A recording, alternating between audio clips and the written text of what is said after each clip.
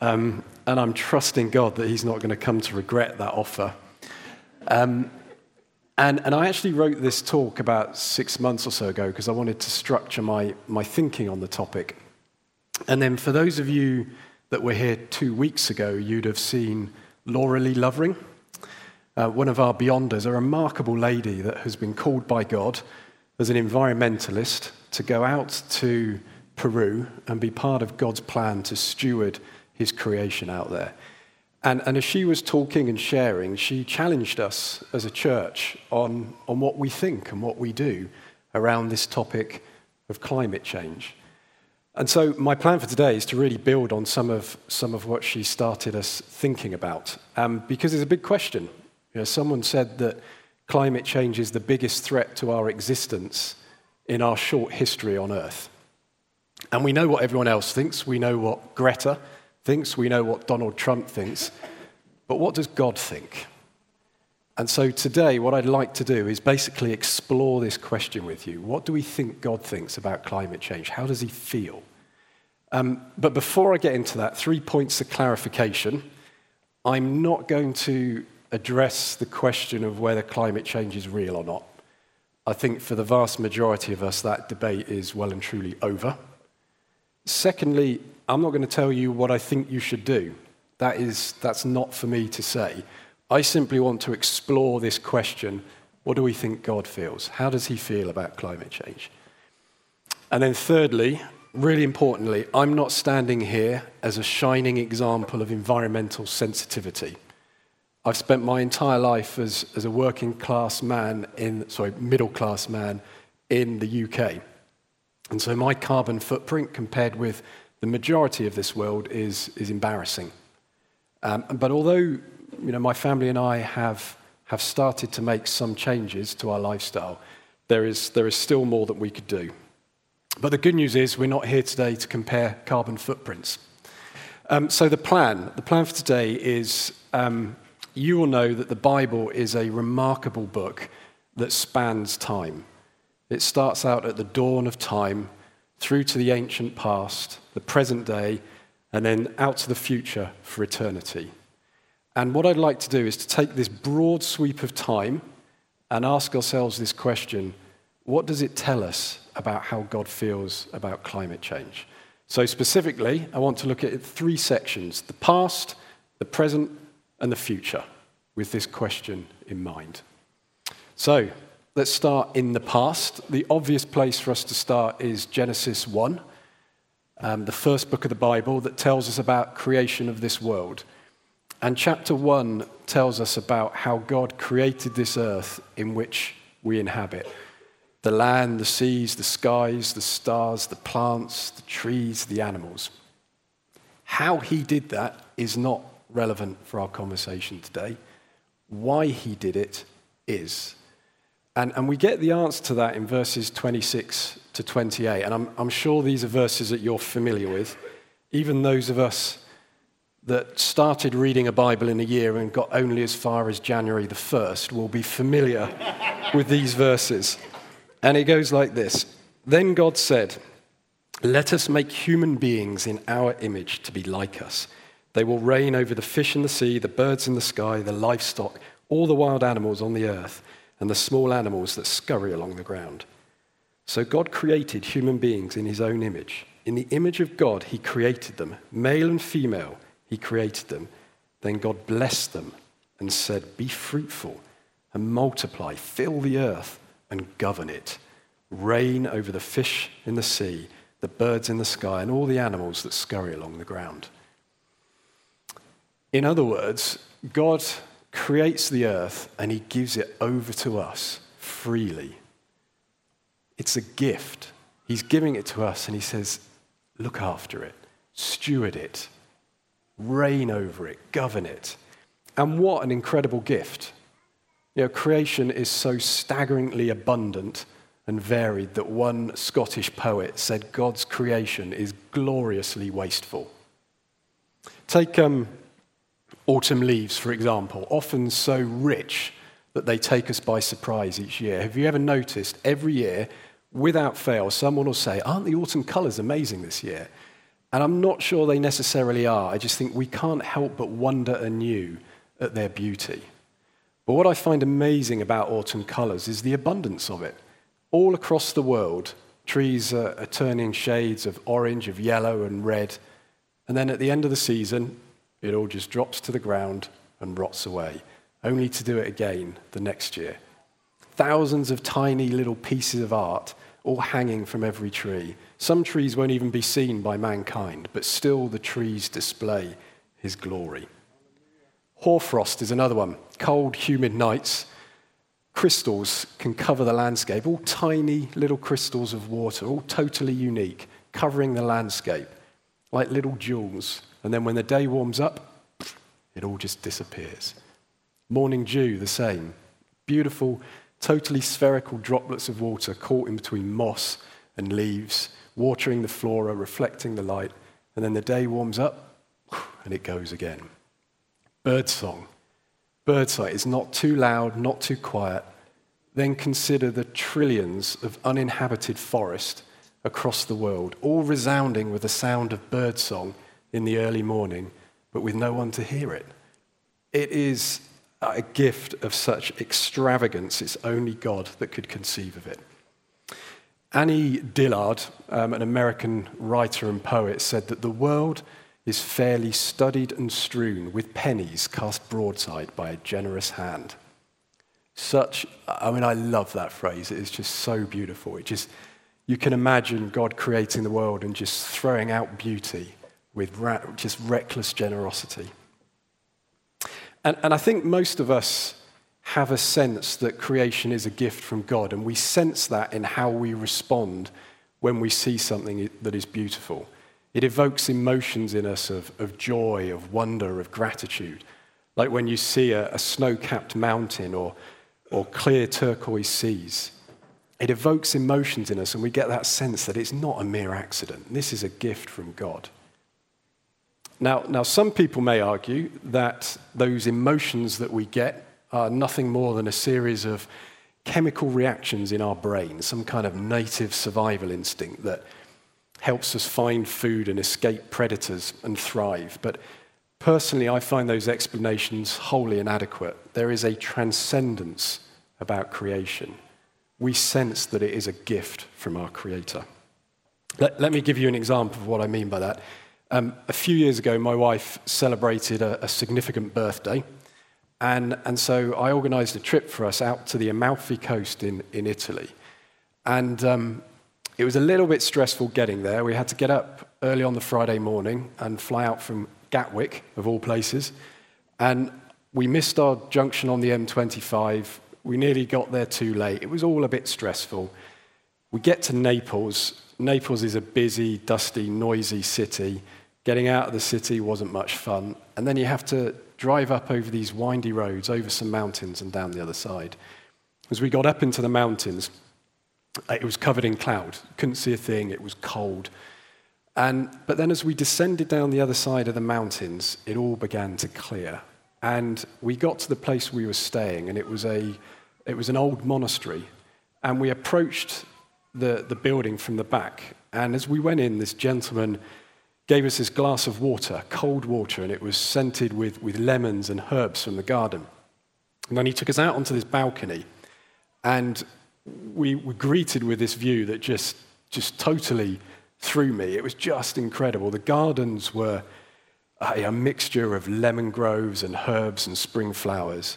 And then the cliff just dropped away, and there was the sea beyond with the sun shining down on it. All I could think about was, this must be what it's like to come home to Eden, but an Eden that was far more glorious than I could have imagined. And it was too much. I started to well up, and I had to turn away and go inside because I thought, this guy's not going to understand why I'm blubbing. Now, I am of sane mind. I was kind of hoping for an amen from someone on that one, but anyone? Millie? Amen, thank you. I don't normally cry at gardens, but my heart was responding to the extravagant gift from our Heavenly Father. I've got no other explanation for how I responded. So if If when we look to the past, we think God has gifted us with this glorious gift, how do we think he feels about things like climate change? Well, let me ask you the question, how would you feel? Consider this scenario for me. You want to bless a dear friend of yours, maybe a child of yours, and so you decide to paint them a picture. And so you spend 7 whole days pouring your heart and your soul and all your creativity into this painting. It is an expression of who you are. It's a reflection of your character and how you feel about this person. And when you finish painting after 7 days, you step back and say to yourself, that is good. You take it to this friend or this child of yours, and you present it to them, and they are overjoyed because it's beautiful. It's just beyond what they could have imagined.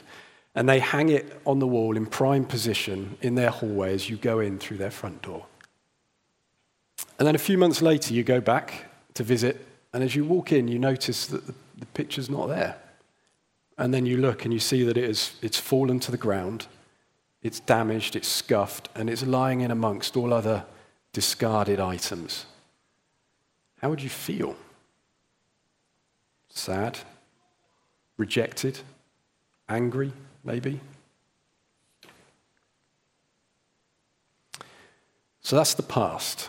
What about the present? Now, I'm sure most of you will recognize and agree with me that the impacts of climate change are becoming more and more obvious year on year. I think just this last June was declared the hottest June across the globe on record. 7 of the hottest 10 temperatures in the UK have been recorded in the last 20 years. But here's the thing about climate change. Not everyone is affected equally. And for those of us in the UK, we're not really seeing much of an impact at the moment. And the impacts that we are seeing, we largely have the means to manage. Let me give you some examples from my own life. Last summer, you'll remember, it was long, hot, dry summer. And the implications for me were, firstly, I struggled to sleep at night, so I had to get a fan out of our loft. I had to repair it because my son had stepped on it the year before, just so that we could get some air circulating in the room to sleep at night. The second issue, we were worried that we would lose some of the plants in our back garden because of the hosepipe ban. And the third issue, because I am strawberry blonde and fair-skinned, we spent quite a bit of money on suntan lotion. Now, I can sense the judgment in the room. I can sense you feeling, big deal, Rich, and you're absolutely right. You're absolutely right. Whilst many of us in the UK are thinking we might have to buy an air conditioning unit if these summers persist, in other parts of the world, when they experience long, hot, dry summers, people starve. Take Zimbabwe, for example. Last year, their grain production fell by 43%. Now, in a country where over half the population live in extreme poverty on less than $2 a day, when crops fail and prices rise, people starve. With an increase in extreme weather patterns, we're also seeing much wetter winters. The implications for me, I need to clear the gutters out on my roof, and occasionally one of my son's rugby matches is cancelled because of a flooded pitch. But in other parts of the world, it's different. Pakistan last year experienced serious flooding. 33 million homes were affected, 1 million houses were destroyed, and 1,700 people lost their lives. Yes, we do get flooding in the UK, but we largely have the means to manage it. If you carry along the Thames from Reading towards Windsor and Eton, I don't really know which direction it is, but if you carry along the Thames, you'll get from Reading to Windsor and Eton. A few years ago, the government spent 330 million on a flood defence system around Windsor and Eton to protect the houses and businesses in that area. So yes, we do get flooding, and yes, our insurance premiums may go up, our taxes may rise, but it's unlikely that anyone's going to die in the UK. Climate change does not affect everyone equally, and there is a word for this. It's called injustice. It's not fair. and we know how God feels about injustice. We have a God who cares deeply for those that have the least. And if we take anything from the Bible about God's character, there's two things that always stand out. He is loving and he is just. He hates injustice. It has no place in his kingdom. Deuteronomy 32:4 says, "He is the rock. His ways are perfect, and all his ways are just. A faithful God who does no wrong, upright and just he is." And if this isn't bad enough, there's a bit of a sting in the tail. And that's that those that are most affected and have the least are least responsible for the current situation. And those that are least affected are most responsible. There is a clear correlation between the wealth of a country and its carbon footprint, and the carbon footprint of the people of that country. The wealthier you are, the more you travel, whether that be land or by air, the more we buy from overseas, whether that's clothes or fruit and veg, the more red meat we eat, the bigger homes we have to heat, the more buildings we have to cool. I could go on. I've got two charts for you, which I'm hoping will show up.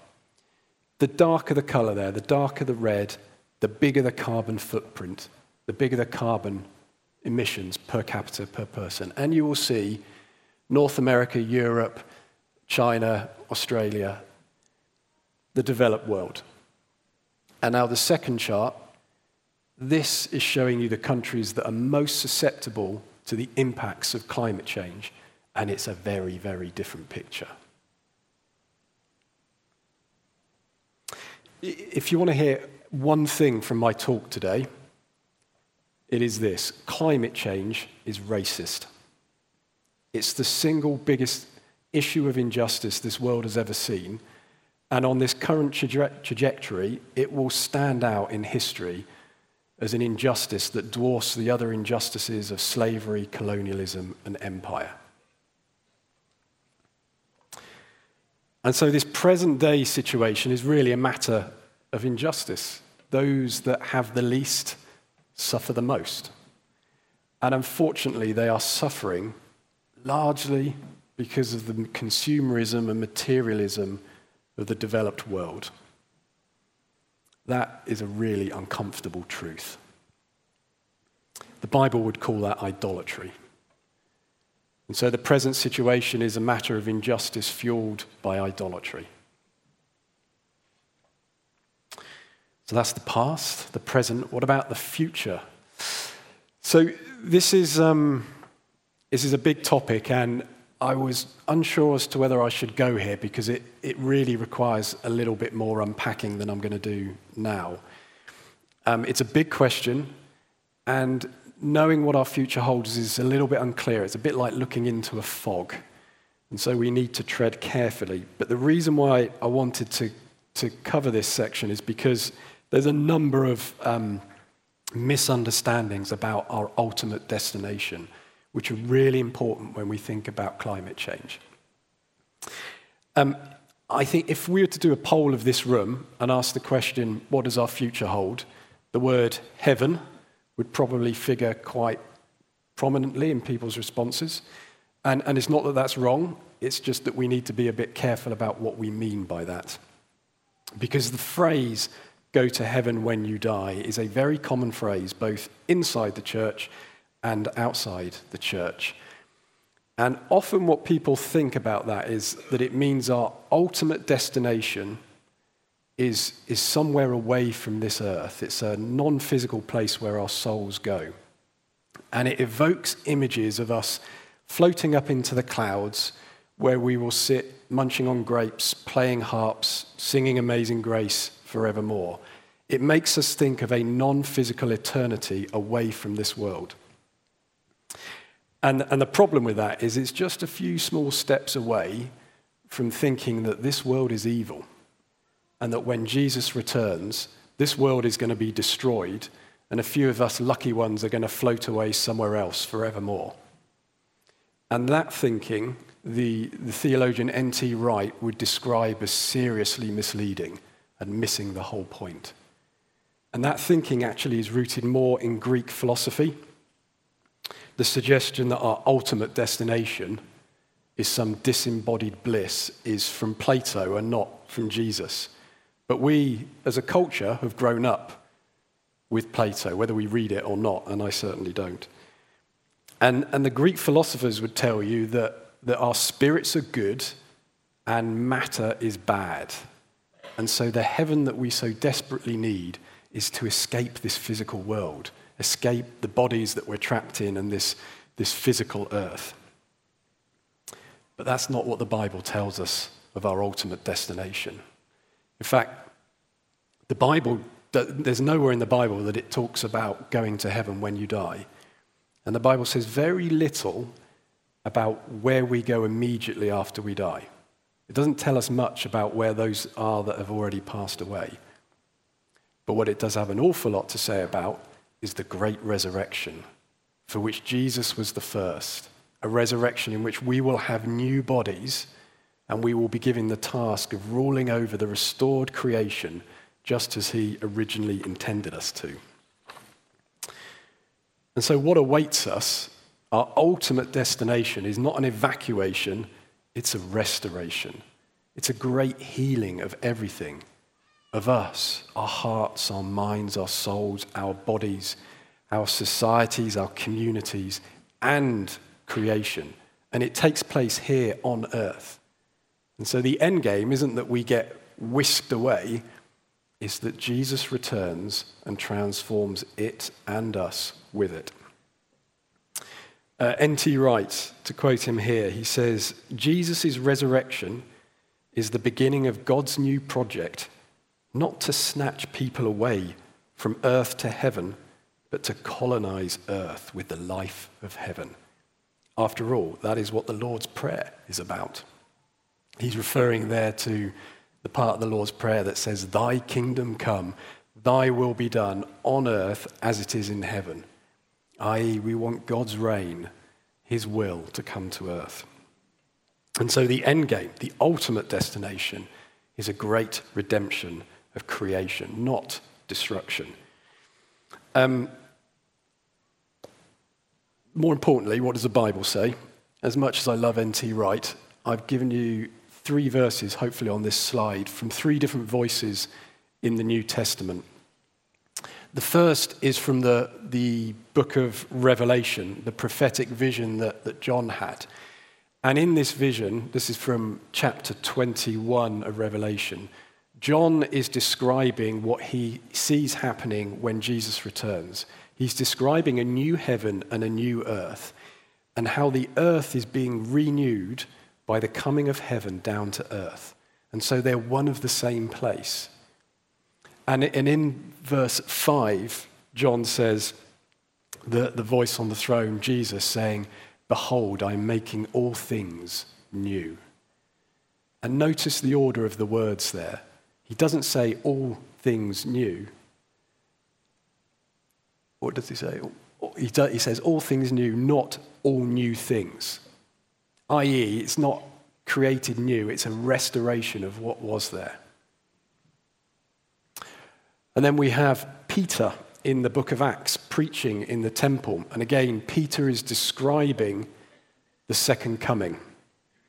And he uses the phrase, so he's basically saying Jesus is currently in heaven, but he will return.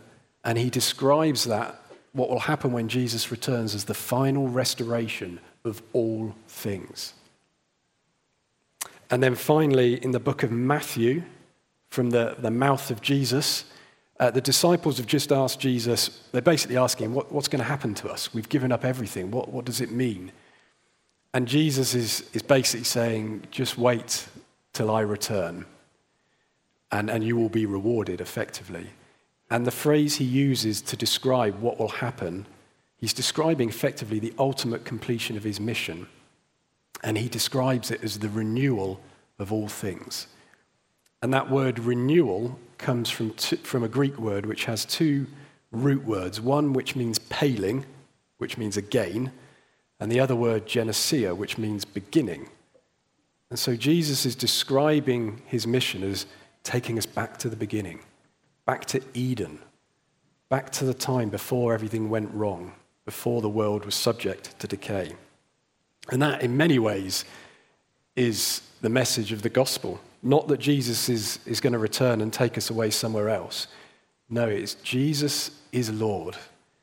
Everything has changed. His kingdom is coming. And one day his kingdom will be here in full, and all things will be made new. Everything will be put right, including creation. And what Jesus is doing there is really subtly brilliant. He's taking us back to Genesis and back to chapter 1 of Genesis where we started. And he's reminding us that he created this world and he pronounced it good. He created us and pronounced us very good. Yes, we've gone off piste for sure, but he's not got it wrong. He's not changing his plan. He's not suddenly worked out that he made a mistake. No, he's restoring it. He's restoring that original plan. The author Brian Zand, a little bit controversial in places, but the way he describes this is brilliant. He says, Jesus is not a heavenly conductor handing out tickets to heaven. Jesus is the carpenter who repairs, renovates, and restores God's good world. The divine vision and original intention for human society is not to be abandoned, but saved. So it does raise the question, what does that mean for us today? Do we simply sit back and wait for Jesus to return and make all things new? To quote Paul, by no means. We are God's chosen agents on earth. We are the means or the vessels through which his kingdom can come. And I don't believe there's anything in Scripture that suggests creation should be treated any differently from anything else that God wants to restore, whether that be our lives, our hearts, minds, souls, communities, whatever. There's a Walt Whitman poem you might be familiar with, O Me, O Life, and at the end of the poem there's a beautiful phrase where he says, the powerful play goes on and you may contribute a verse. God's powerful play goes on. God's kingdom is coming. His play of restoration is happening, and we get to contribute a part. We get to contribute a verse. That is an amazing honor and privilege that he chooses to partner with us. So just to be clear, when it comes to the future, climate change, I firmly believe, is not part of God's plan for the future. And actually, I think it's entirely the opposite. Climate change is one of the many horrific and ugly consequences of the sin that pulses through all of us. So, to conclude, I posed the question at the beginning, what do we think God feels? Is he concerned by climate change? Does he care? Well, you've probably sensed, I believe the answer to that question is an emphatic yes, he does care. But all I would ask of you is that you consider the question for yourselves. I expect that God is deeply saddened by our treatment of the glorious gift that he has given us. We have not cared for creation well.